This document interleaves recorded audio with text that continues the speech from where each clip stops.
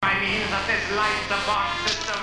My brain survived for 2,000 years and its power grew as I learned sorcery as well as science.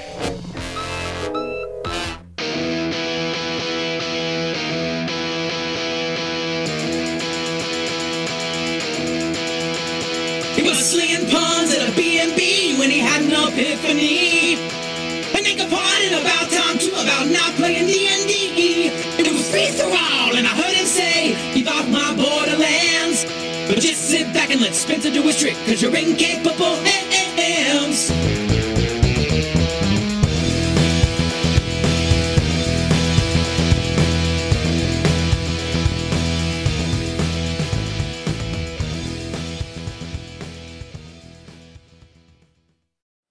Hello, welcome to Keep Off the Borderlands. My name's Spencer, aka Free Thrall. I'm just going to be responding to some messages from Dave Aldridge in this one because I've got quite a few call-ins about alignment, which I'm going to address in the next episode. I thought I'd put this out on its own because, well, it seems a lot of people don't want to listen to talk about gaming theory. And I do wander off down a bit of a rabbit hole. So feel free to skip this one if it's not going to appeal to you. There'll be another episode along very soon.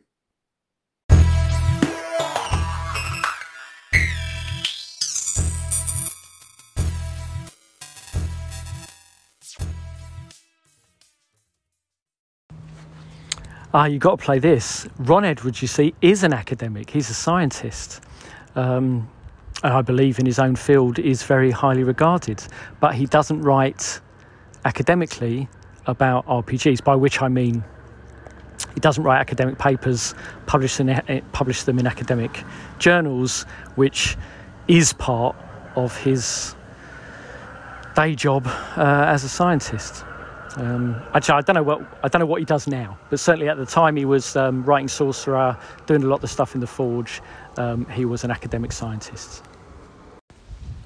But yeah, in terms of academic literature, there's a little bit, increasing amount, about RPGs, but there's not really very much. And the vast majority of game theory, game design theory, is all about board games a bit, but it's all about video games.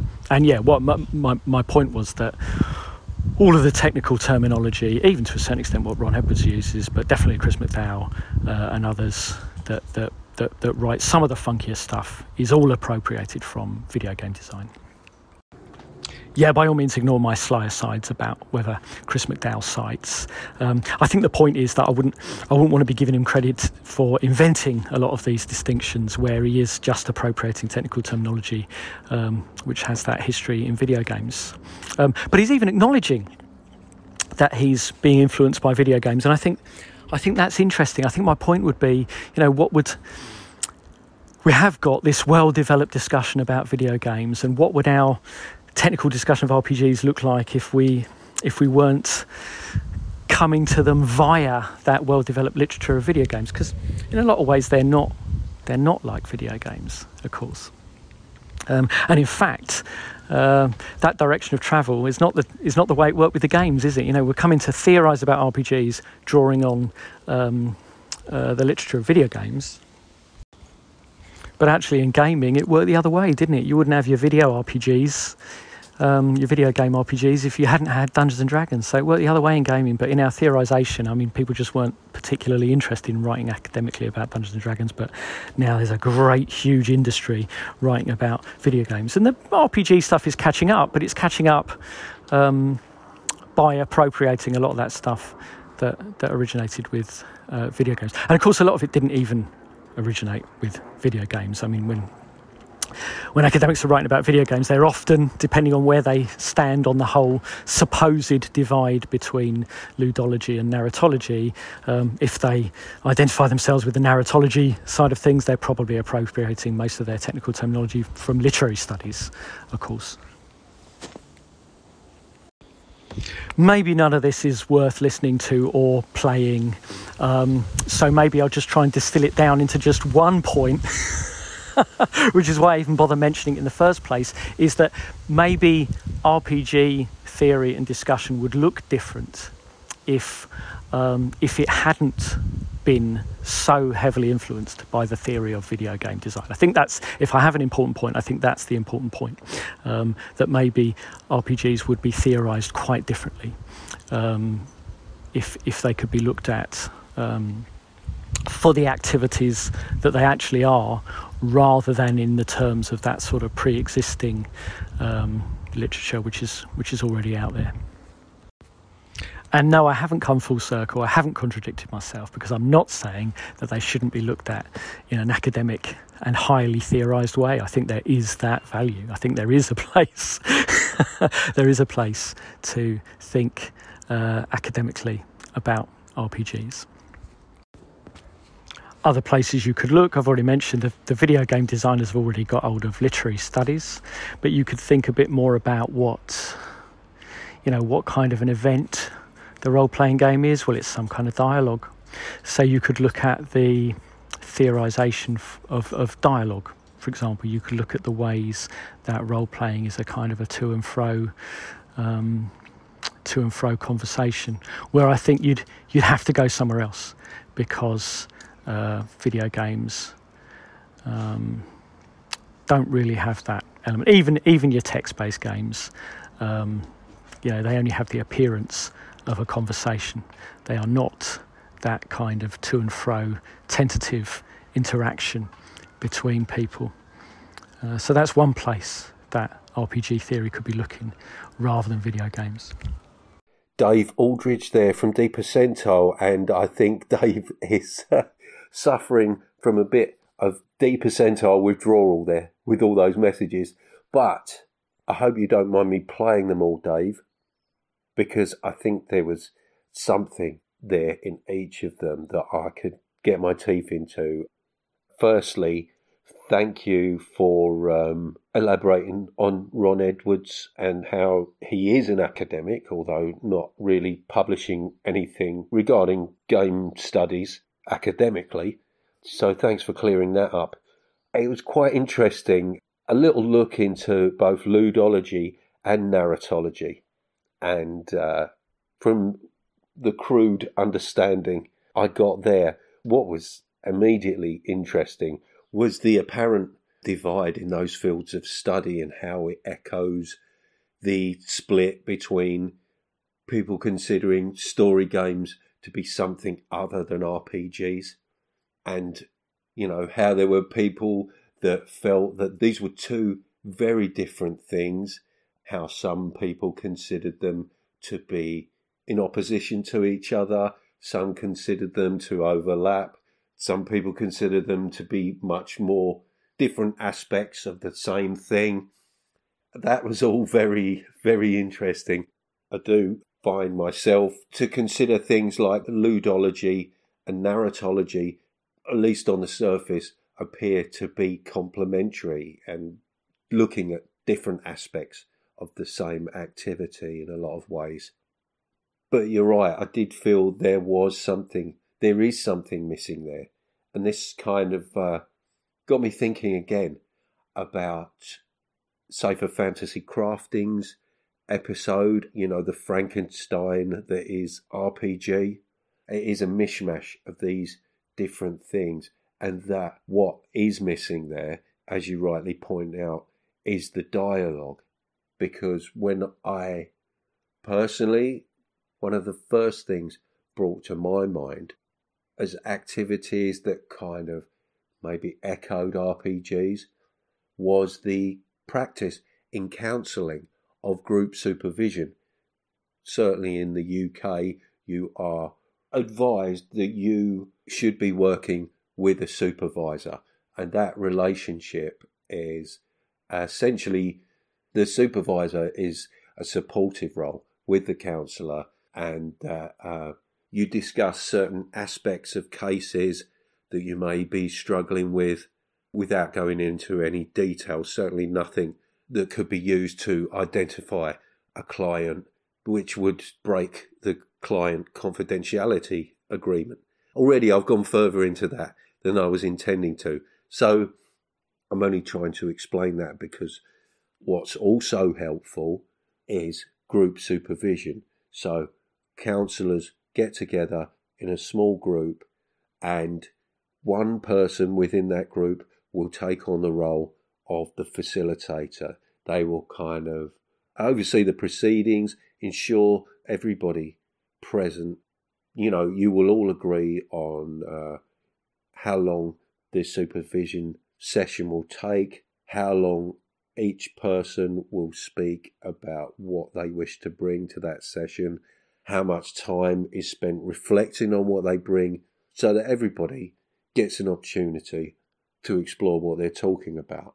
So essentially the facilitator would generally be the person who feels they have the least to bring to that session in terms of what they feel they need to share. And all that content has to be kept confidential because you're talking about very sensitive things that might be upsetting to you or others in the group. So you have to be mindful of that, and the person in the facilitating role is an impartial, not adjudicator, but sort of overseeing the needs of all those present. And obviously thinking about dialogue in that way, I say obviously, obviously it's not obvious to somebody not of that background, but there's a philosopher called Martin Buber who initially sprung to mind for me while Dave was talking there, who I suppose would be considered an existential philosopher, although existentialists are like trip-hop artists. They don't accept that label. They don't like being pigeonholed. But Martin Buber was very interested in meaning through dialogue, and he published a book called I and Thou, which is very much about that. And that's interesting because it brings us back to the subject of engagement. Essentially, the relationship between people. Well, there are two types of relationship: I and thou, and I and it. I and thou is very much about a sense of engagement between people, being present in a conversation and connecting with somebody, ideally creating deep connections and something kind of transcendental almost. And these are kind of characterized as creative relationships as well, creating this sort of relational depth that I think it's something that people often cite as missing from online play, you know, as opposed to all sitting around a table and being present with one another, that playing online somehow disrupts that level of engagement. In some ways, I can certainly see why that's the case. However, as somebody having a supervisor and somebody that also struggles with mobility, the ability for me to have online counselling was great, and I got a lot out of being able to do that. I say online counselling, I mean online supervision. And I do think that it is possible to still create a deep connection through such means. And I guess it's easier to understand the I-thou relationship when you consider what the opposite of that is, the I-it relationship, which is characterized by being more egotistical, objectification of the other person, perhaps maybe not really listening to what they're saying, waiting for a gap where you yourself can talk, being more self-conscious. Consider how you would react to somebody cold calling, whether on the phone or knocking at the door. They're just trying to sell you something, and you may not treat them as a person in their own right.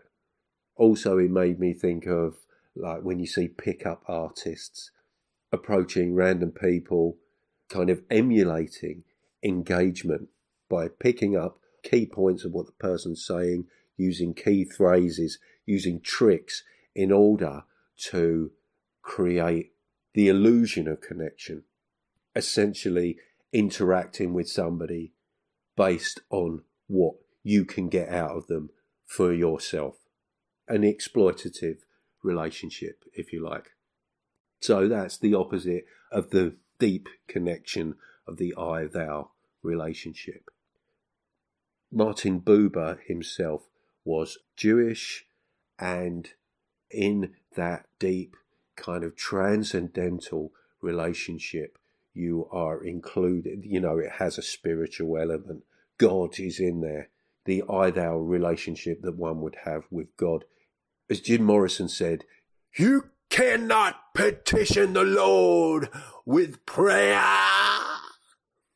When you're praying, you're not begging for stuff. You are seeking to connect with something higher. Wow, that went off a weird tangent. But, yeah, I guess. But to get back to what I was initially thinking about, it does seem to be that third thing that seems appropriate when looking at RPGs. So you've got the ludology, the narratology, and also the dialogy? Or dialogical, I guess, or would that be dialogical? Dave, help me. But all very interesting stuff for me. Again, I may be boring the pants off of everyone, but certainly sent me down an interesting rabbit hole there. So, yeah, thanks for that, Dave. Really appreciate those messages.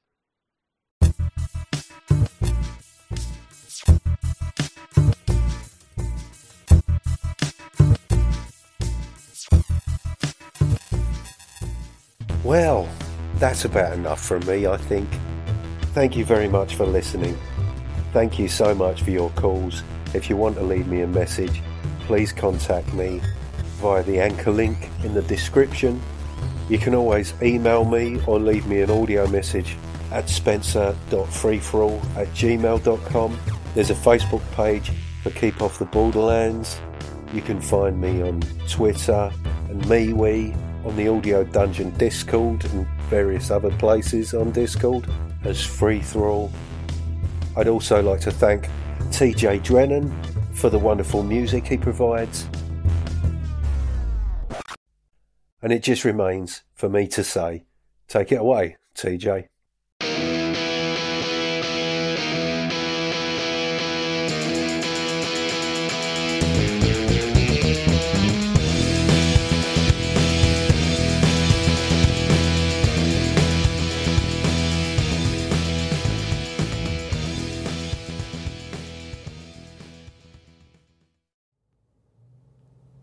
Warning, if celebrating the sound of dice hitting the table and pondering the meaning of the many acronyms within your player's handbook doesn't cure that burning sensation, please see your doctor.